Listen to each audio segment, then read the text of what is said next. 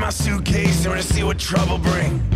All the sheep are black, so I ain't convinced. Took a trip to the smoke, and she hasn't been back since.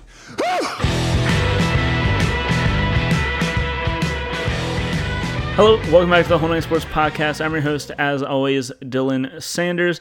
Joining me today is my co-host, as always, Brandon Olson, and then we're also joined by a very special guest, Matt Moscona. You can find him on Twitter at Matt Moscona. Listen to him every day on the Locked On LSU podcast, or after further review, 3 to 6 p.m. Central on ESPN 104.5, YouTube, Twitter, TikTok, wherever else Gordy Rush is pushing that show.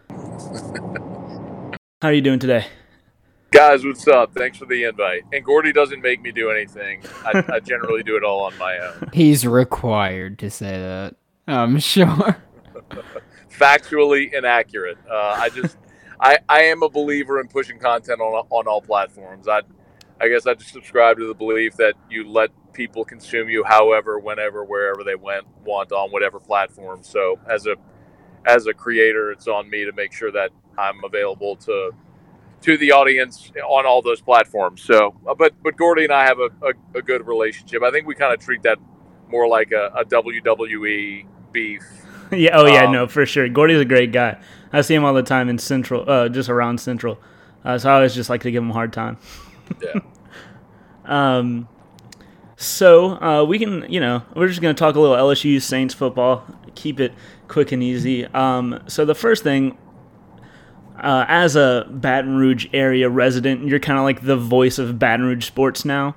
So I just want to know what it was like covering LSU this season, as historic as it was.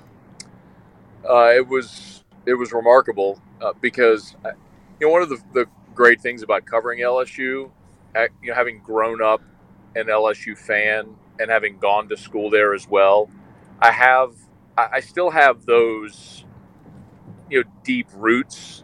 When I was a kid, when I was born in New Orleans, I can remember some of my earliest memories were waking up on Saturdays and me, my brother, and my dad driving from New Orleans to Baton Rouge, tailgating on the old front nine and going to games. So it's been such a part of my life for so long. And then as a student, my senior year at LSU won the national title in 2003, which was, of course, the first in 45 years. And then my first year at LSU was 2007, when, of course, they won the 2007 championship. So I've been really lucky to be around some great moments. But to see this season unfold the way it did, I never thought I'd ever see LSU produce a Heisman winner in the type of season the way that they did. So not only to get to see it, but really to get to have a front row view of all of it was really special. Because, there's a lot of broadcasters that cover Oregon State, or you could be covering Northwestern. Like, you're never going to see anything cool. Like, there's never going to be anything like that. So it's not lost on me that it's really cool to get to witness great events like that, and especially for a place that you love. Like, I love LSU. Yeah, you guys had just... I'm a Gator fan, so I hate having to say this, but you guys had just an incredible team this year. The entire draft-eligible offense went, and they all got drafted or signed. They all ended up somewhere. Defense had a ton of players go. Just what are the biggest question marks left now after losing all of that talent? Well, I guess the biggest question mark is, can the next wave pick up the slack without a letdown? Because that's always been the big question, where LSU has had this wave of talent. They peak in a championship caliber season, and then it takes a full cycle to reload. Just think, you had the 2003 championship, and then again they were back there in 2007. That's not to say that they weren't good in 5 or 6, but 4, 5, 6. But they had to rebuild back to get a veteran team with Dorsey and Flynn and Hester and all those guys. And then the same thing happened again in 2011. Whenever after you lulled in 8, 9 and started to build back up in 10, you peaked in 11. And then there was sort of the lull again, and it looked like they were going to peak again around 15, 16 with guys like Fournette and Jamal Adams and Malachi and that whole crowd. And just it didn't work out, and Les got fired. But I think the biggest question is, so you lost all of that talent. Nobody's going to cry for you. Is Miles Brennan ready? Are the next wave of 4- and 5-star guys ready to be elite now, or are we going to have to wait for a young crop of players to become juniors and seniors before LSU is ready to compete for a championship again? That's been the differentiator for a program like Alabama. Was they lose 10 guys in the draft every year. They lose 4, 5, 6 coaches. They lose both court. I mean, that's the norm in Tuscaloosa, but it just doesn't matter because they've built their program to a level where the expectation is, I don't care if the guy in front of you went to the league, you're expected to go to the league too, so you better play like it. And that's the question for LSU. It's just, you lost 4 of your top 6 linemen. Okay, well, all the guys behind them are 4 and 5 stars. It's time to go be NFL caliber linemen playing college football. So I think that's really the question. I mean, we can look at holes on the team, where they lost the most and have the most questions. But I mean, everywhere you look up and down the roster, they got talent. So it's just a matter of if those guys perform to the level they're expected to. And they brought in Jabril Cox out of North Dakota State, who I think is probably going to be like the big linebacker, like 1-year starter linebacker that we've seen the past couple of years. Yeah, I mean, he's a 100-tackle guy. And there's no question. There's no question that Ed Ogeron has done an awesome job of roster management. And not just, sometimes in recruiting, the tendency is to take guys that have a high star rating, especially if they're in the state. Like Louisiana, I remember one time going out to LSU's practice, and they had this might have been 07, maybe 08, 09, somewhere there. They had 11 scholarship receivers. And I'm like, what the hell do you need 11 scholarship wide receivers for? But it's just that's where the talent was stockpiled at the time.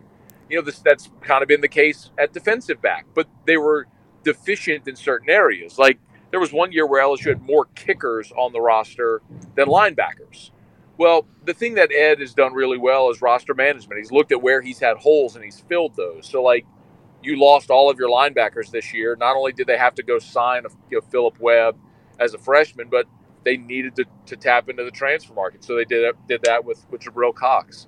They did it on the offensive line with Liam Shanahan, the kid who started 30 games at Harvard. So, he's done a really good job, not just of bringing in talent, but also bringing in talent at positions where they needed to fill. Yeah, you talk about losing talent and bringing in talent on the roster. You guys lost both defensive coordinator Dave Aranda and Joe Brady. Just how difficult is that going to be to replace just their ability to manage the game plan?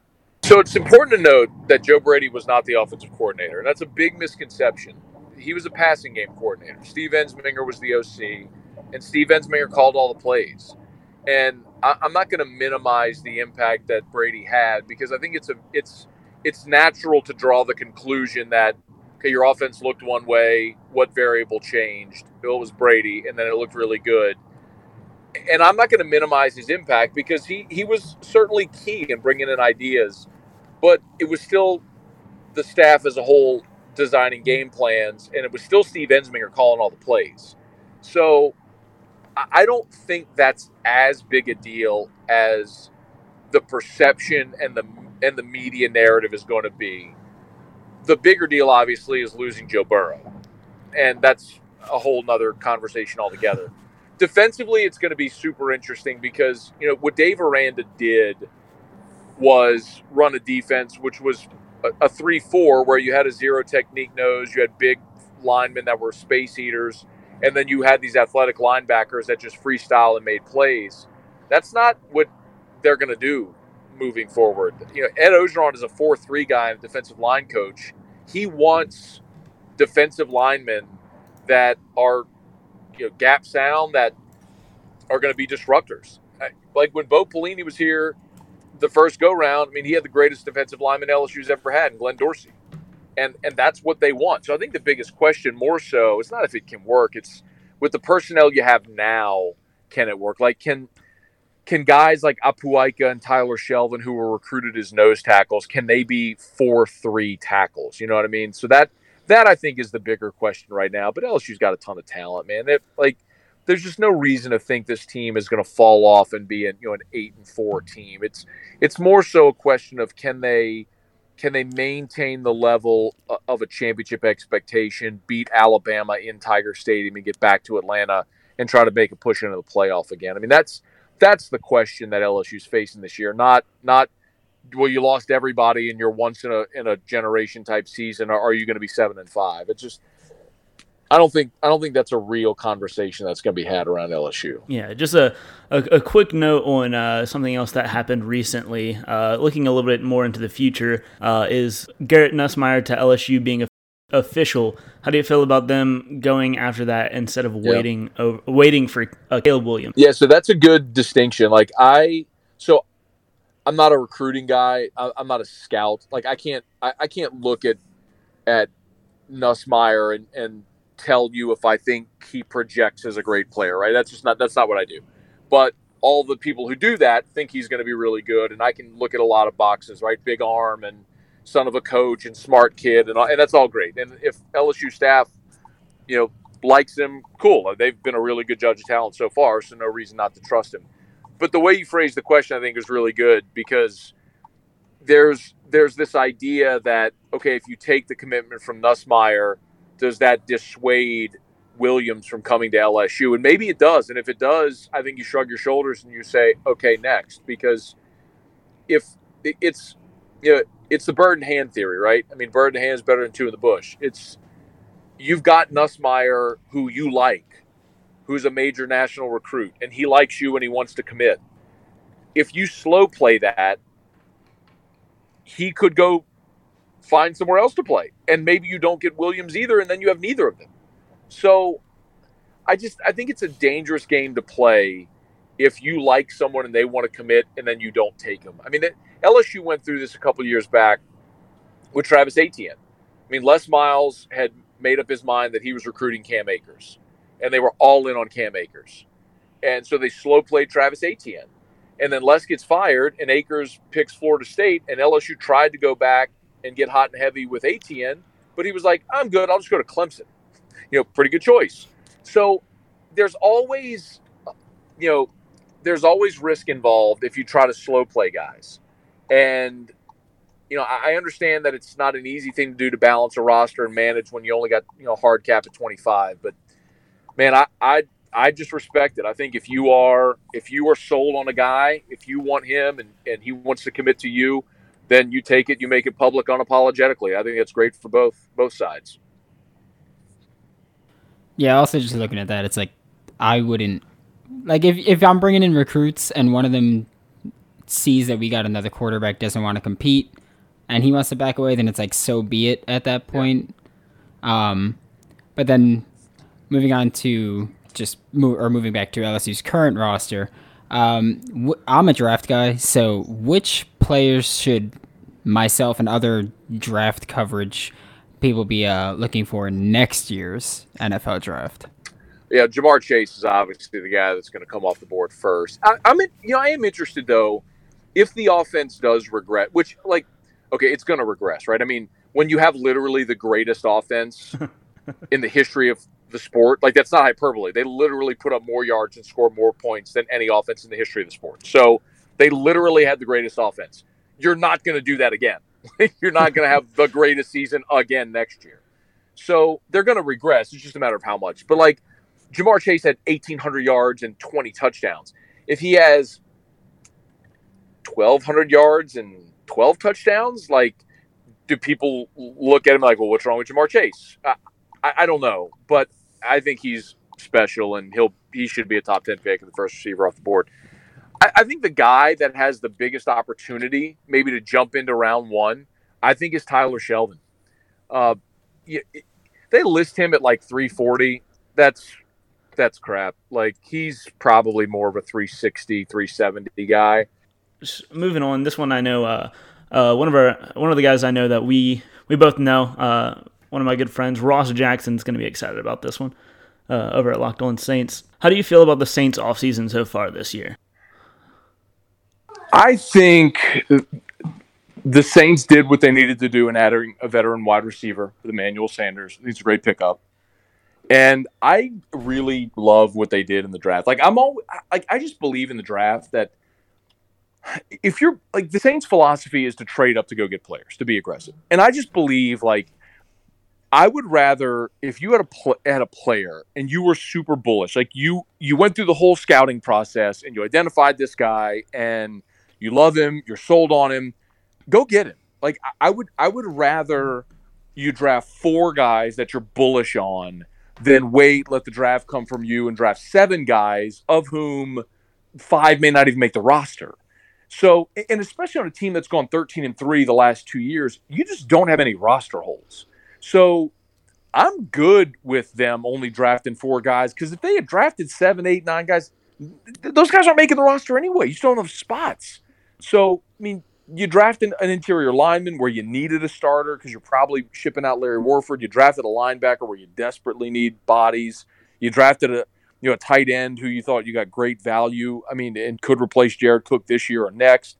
I mean, I love it. I think, the Tommy Stevens thing was super petty, but, maybe you stash him on the practice squad and maybe he becomes Taysom Hill for you next year. But either way, I like what they've done. The Saints don't have many holes. They don't have many pieces missing, but I think they've addressed what they needed to. Yeah, I know me and Brandon fell in love with Adam Trautman at the Senior Bowl down there in Mobile. And I know that you're also a fan of the Jameis Winston signing, because, why not?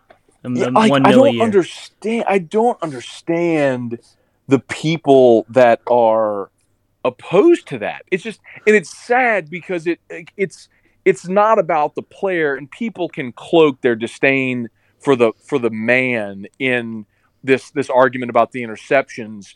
And he threw 30 picks this year. There's no hiding from that. But historically, you can look at some of the greatest quarterbacks ever in the league who have had similar seasons. I mean, Brett Favre threw 20-plus interceptions 6 times. Peyton Manning had a 28 interception season. I mean, it's just they happen. Right? Sometimes those seasons happen. But, do I want a guy that won a Heisman, won a Natty, is 26 in his physical prime, that has all the ability, knows your roster, knows your division, and you're getting him at the same point in the career where you got Drew Brees, and you can let him sit behind one of the greatest of all time to watch how he works and learn from Sean Penn. It's just, it's not even for $1.1 million. It's not even a question. There is no counter argument to this. Any counter argument to this is just, well, I don't like him because he's bombastic and he eats a W and he stole crab legs. I mean, that's the argument. It's just stupid. Okay, when he was the big man on campus in Tallahassee, he walked out of a HEB with crab legs. So you didn't do anything stupid when you were 20. I did plenty of stupid stuff when I was 20, but I didn't steal crab legs. But anyway, and my point is, yes, I love the Jameis Winston signing. Yeah, the people that talk bad about Jameis Winston stealing crab legs, same people that go to Mike's or Reggie's every weekend. Well, I don't know what Mike's is. That's probably because I'm way too old now. Reggie's. It's across the street from Reggie's and Fred's. So is that the old Tiger Bar? Yeah. Okay. Yeah, those things have changed so much over the years. The one tradition though, Fred's still there. Yeah. Fred's loves you. Fred is a fun time. And I know that you're not. We got 1 or 2 quick questions left. I know. You were saying this morning before it got leaked, you did not want to play Denver and Philadelphia at the end of the season, and it turns out that we're going to be playing both away in a 3 straight road game series, and then having to play on Christmas. It's a weird schedule. That sucks, man. It's so rare that you see back-to-back-to-back road games in the NFL. The Saints have that in late November, December, and right before Kansas City. Yeah, so that the Saints better make their headway early because it's brutal late. I mean, you go back to back road games, and that includes 2 of the cold weather games where you're going to be playing. It's Denver and Philly sandwiched around Atlanta. So you get to go Denver, at Atlanta, at Philly. Then you come home to play the defending champs. And then you get a short week to play Minnesota on a Friday, on Christmas. That is heinous. I mean, disgusting. I get every fan of every team is going to look at the schedule and look at a tough part of their team's schedule. Go, oh, the league screwed us, whatever. Everybody's going to have bumpy roads in their schedule. There's no doubt. But the Saints got done no favors with that at all. That's brutal. They're going to be on prime time 5 times. I think that's really cool. I mean, the Saints, especially in the Dome, in prime time are awesome. I love opening the season against Tom Brady. I think the Brady Breeze thing in the Dome week 1 is must see TV. That's going to be great. I like that the NFL has moved away from division games late in the season, because so often, they thought they would be really important division games and they just aren't. Like, give me the Saints in Kansas City in week 15. Give me the Saints Vikings in week 16 in the Dome. Yeah, I mean, it's going to be much better for television, especially in a season where there's uncertainty about fans in the stands. And if you're the NFL and you're not sure that you're going to have fans in the stands, you better have a compelling TV product, and they're clearly doing that. Yeah, and you've obviously had just you've been at LSU for 13 years almost now. So obviously long career here. Just what would you say your favorite moment has been so far? In media? Yeah. Or just or like a sports moment?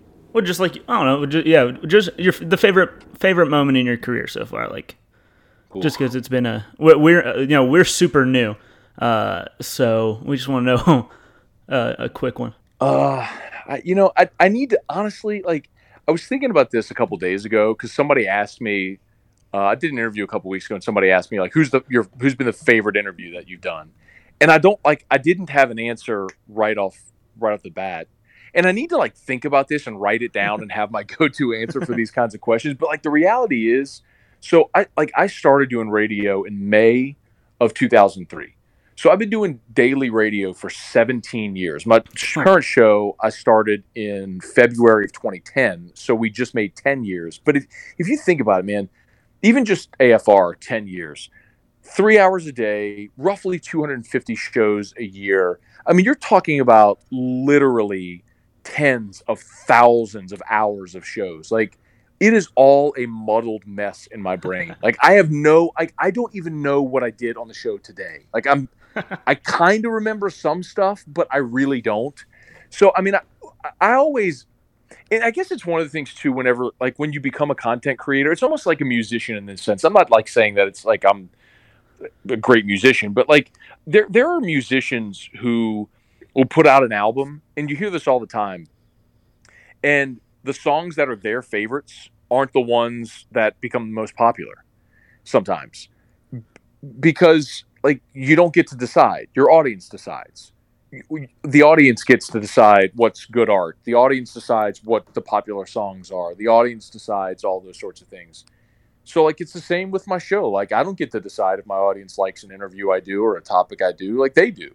So, I mean, I could tell you, it's really cool having Shaq in studio and getting to sit next to him and interview him for 10, 15 minutes.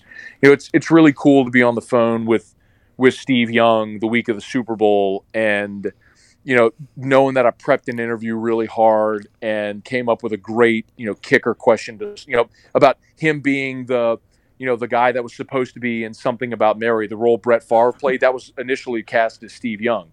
So, like, you throw that out there and the person reacts to it positively, and then you have a really good chat. Like, those things are super fun for me. But I don't know what the audience has, loves the most. But that's what I would always default to. I'd say, well, if you've listened to my show for a while, what's your favorite? And if you have something that you've really enjoyed, I'm glad. I mean, as a fan, I mean, seeing the Saints win the Super Bowl, I never thought I'd see it in my life. Getting to see Joe Burrow have the season he just did, I never thought I'd see that from an LSU quarterback. So, I mean, those are the really things that are a privilege to be able to cover and say, like, I get paid to watch Joe Burrow have this amazing season and talk about it, which is, it's part of the reason I think a lot of people get into sports media. Yeah, all these great guests that you've had, and the thing I think back to is me and Ross texting each other, dying laughing at Father Halelo praying before the national championship game.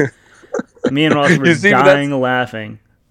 So that's kind of the point, though, right? It's like that would have never come into my brain, but it's like that's what resonated with you, and that's awesome. Like, as a host, you just hope you do a show that resonates with people, that hopefully they learn some stuff, hopefully they laugh a little bit, they get entertained, and hopefully you just connect with your audience in that way, and that whatever it is that people like and enjoy, that they just keep listening, So I'm grateful for that, man. I'm glad you love that. That's a bit that I've really enjoyed doing, because I've known Alelo since we were 14 years old, So it's he and I worked at a seafood market in Baton Rouge together when we were in high school. I mean, I've known him forever, and so to be able to have him on my show as a priest, making fun of air quotes making fun of his prayers is it's a fun bit to do. So I enjoy that too. All right, so last thing, we'll get you out of here. Thanks for coming on, but we end every interview with this question, just because we like to end on an always positive note. Not that wasn't. So I know you're aware of my calls, my cleats in the NFL. Sure. So yeah, if you were creating some cleats right now, what would your cause be? It would probably it would have something to do with probably the Congenital Heart Foundation of Louisiana. That or a congenital diaphragmatic hernia organization called Cherubs. My son was born with some severe birth defects. Now, physically, he looks, quotes normal. He looks like a normal kid, but internally, he just had so much wrong with him genetically that manifests itself in a lot of different malformities with his heart, his lungs, a lot of things internally. So, we've had a lot of help and people that have have been blessings to us, and if we could ever pay that forward. And whenever we can, we always try to pay that forward to other families and organizations that are and will go through similar things. Yeah, so we just always like to spread some light on some organizations that people might not have heard of before. So thanks for coming on. Is there anything else that you want to shout out before we let you go? Man, I'm on every platform, so if you can spell my last name, you can find me. I'm pretty much everywhere. Yeah, cool deal. We'll have you tagged in this so people can just, cool. At least look in that. Hopefully they can spell, who knows. Thanks so much for coming on, man. It was a blast. And good luck with the rest of your week. Cool. You got it, guys. Thanks for the invite. Bye-bye. Okay.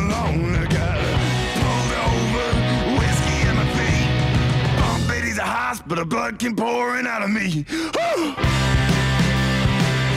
Yeah, but this is life.